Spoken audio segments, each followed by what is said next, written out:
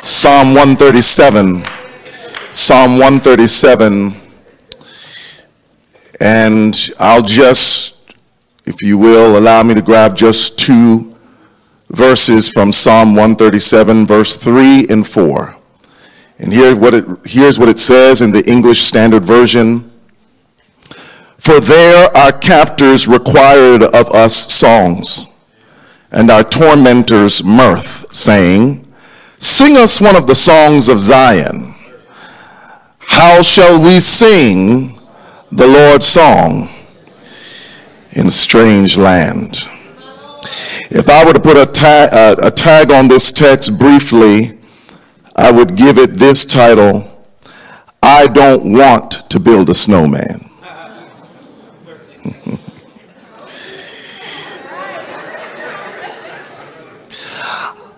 Just a few weeks ago, our brilliant black son, who is gifted with music, was at his Christian school in a talent show.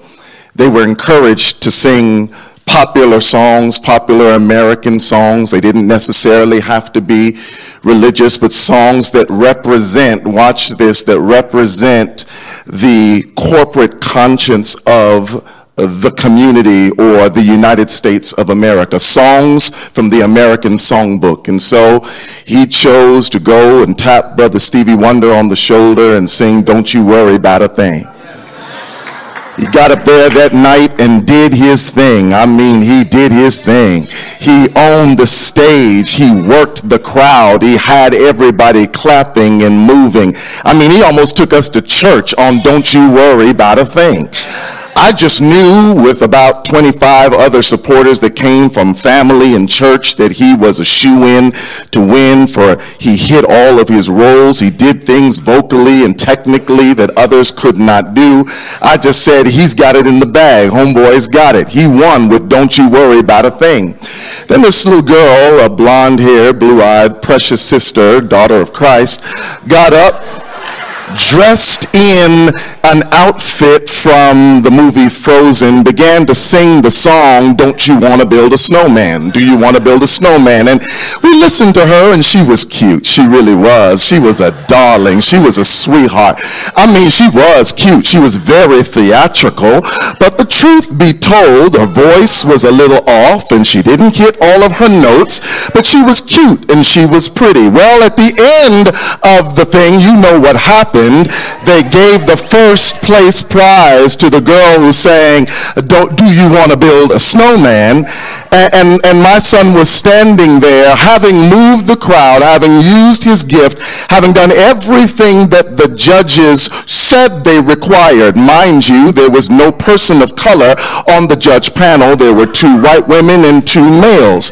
And it disturbed us when we left there. And some of you might say, well, you're a parent, Dr. Knight. You can't be objective.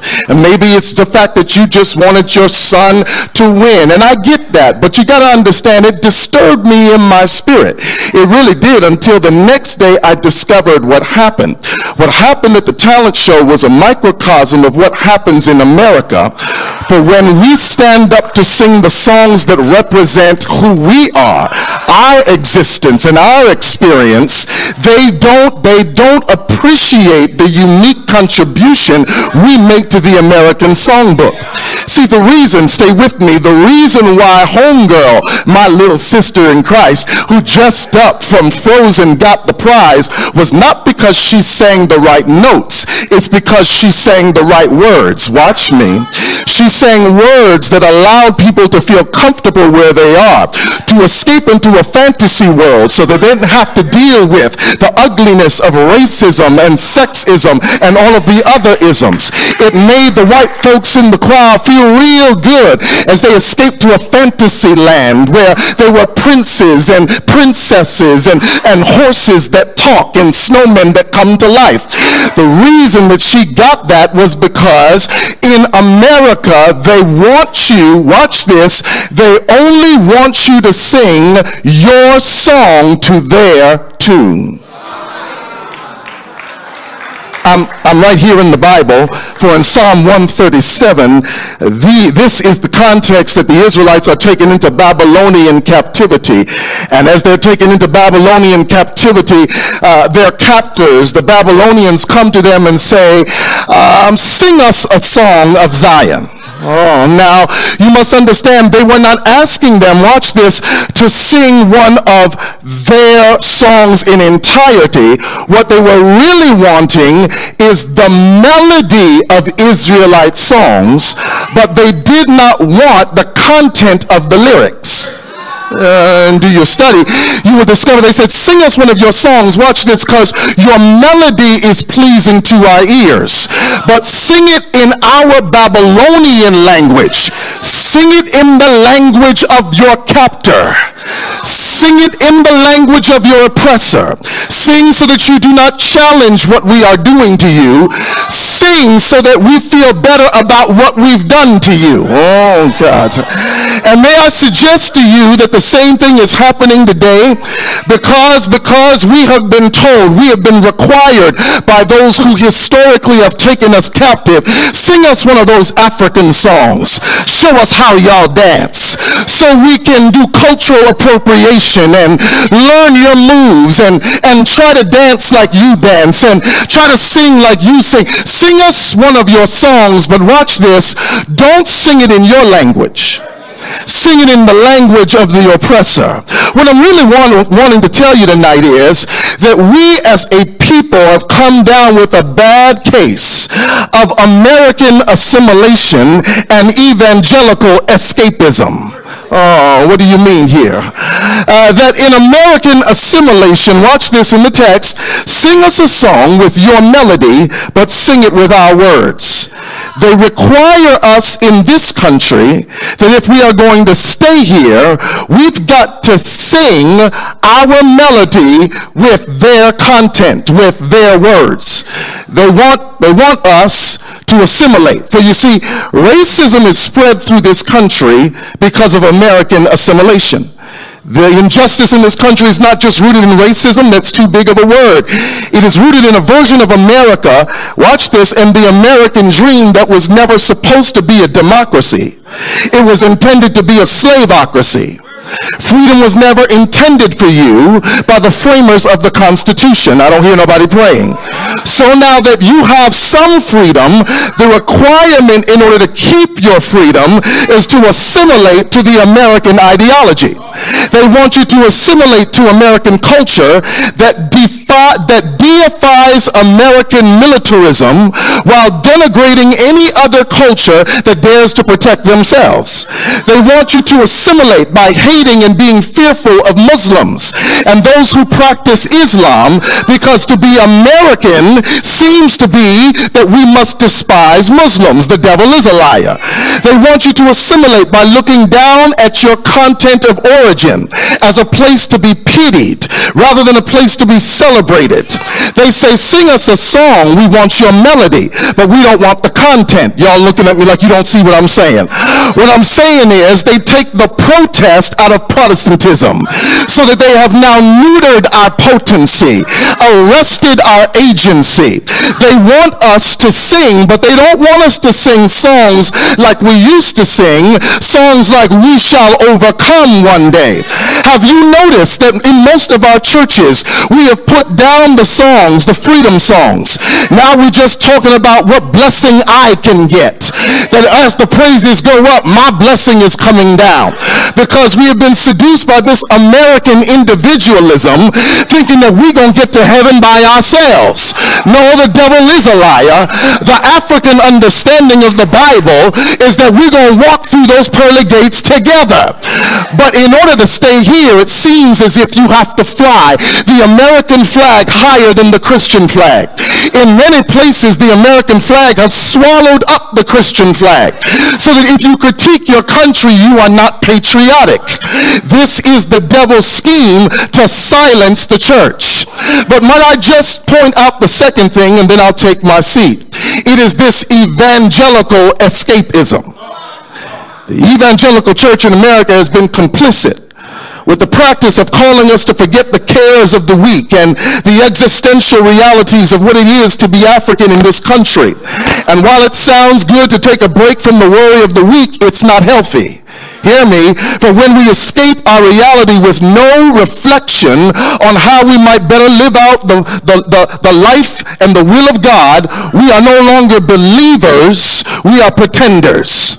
We dress up, we paint our face like my little sister, and play our roles that ignores the hell we live in right now.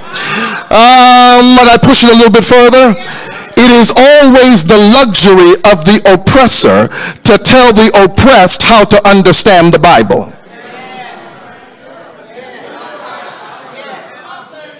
And so they've taught us, even in our own denomination, they've taught us that you were told that you were supposed to be a slave, so you believed it. They told you you weren't supposed to read, so we believed it. They told you you were made to serve, so we believed it. They told us Jesus was white with a British accent, and we believed it.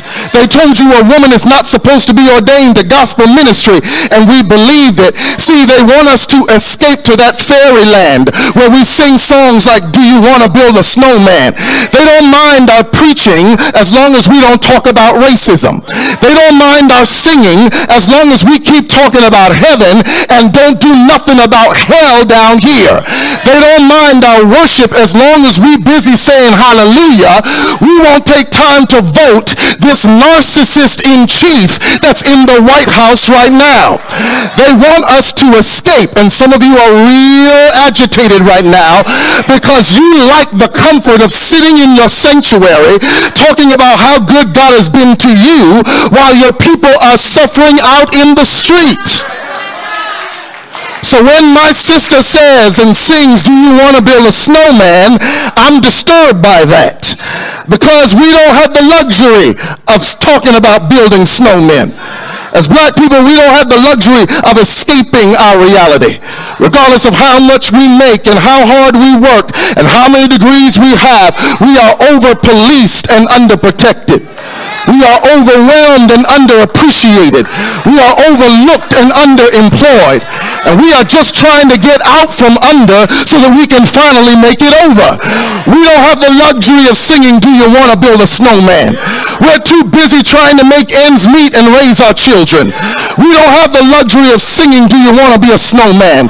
We're too busy trying to get capital and investment money for small black businesses to get off the ground. We don't have the luxury of singing, do you want to build a snowman?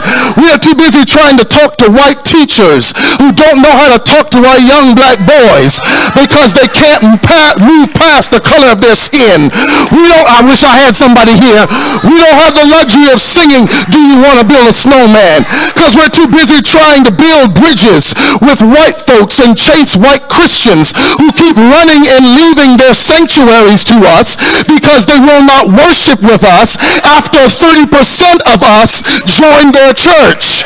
We don't have the luxury of singing, do you want to build a snowman? We're too busy dealing up and pulling our white voices on the phone, over enunciating every word in order to sound like them over the phone just so that we can get in to get an interview for the job. We don't have the luxury of singing, do you want to build a snowman?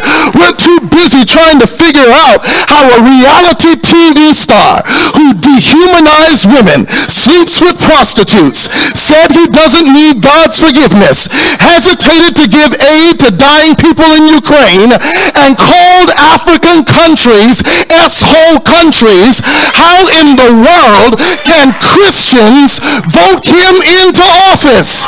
So here is my answer to the little girl's questions. No, I don't want to build a snowman.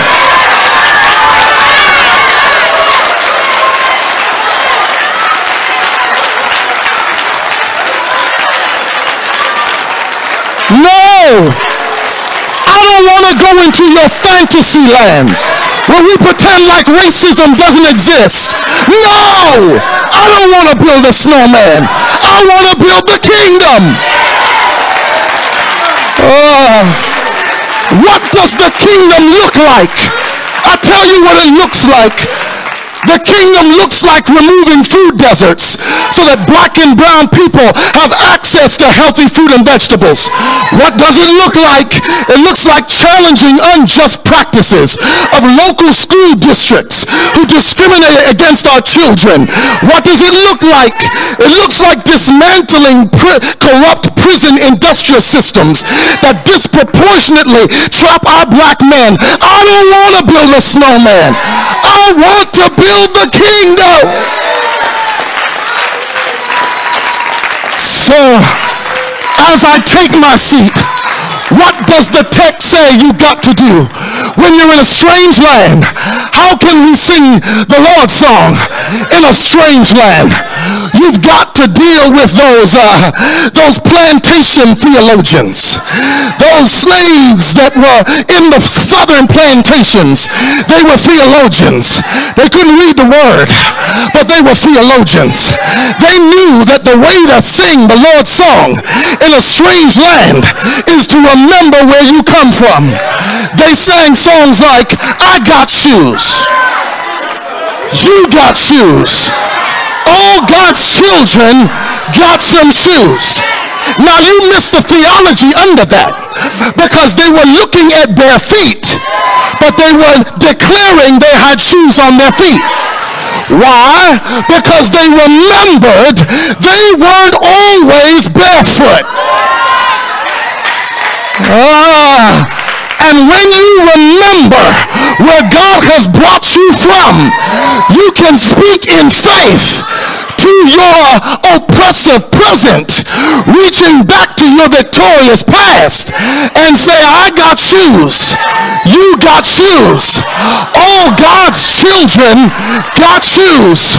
When I get to heaven, gonna put on my shoes, gonna walk all over. Somebody say yeah. Somebody say yeah. I don't want to build a snowman.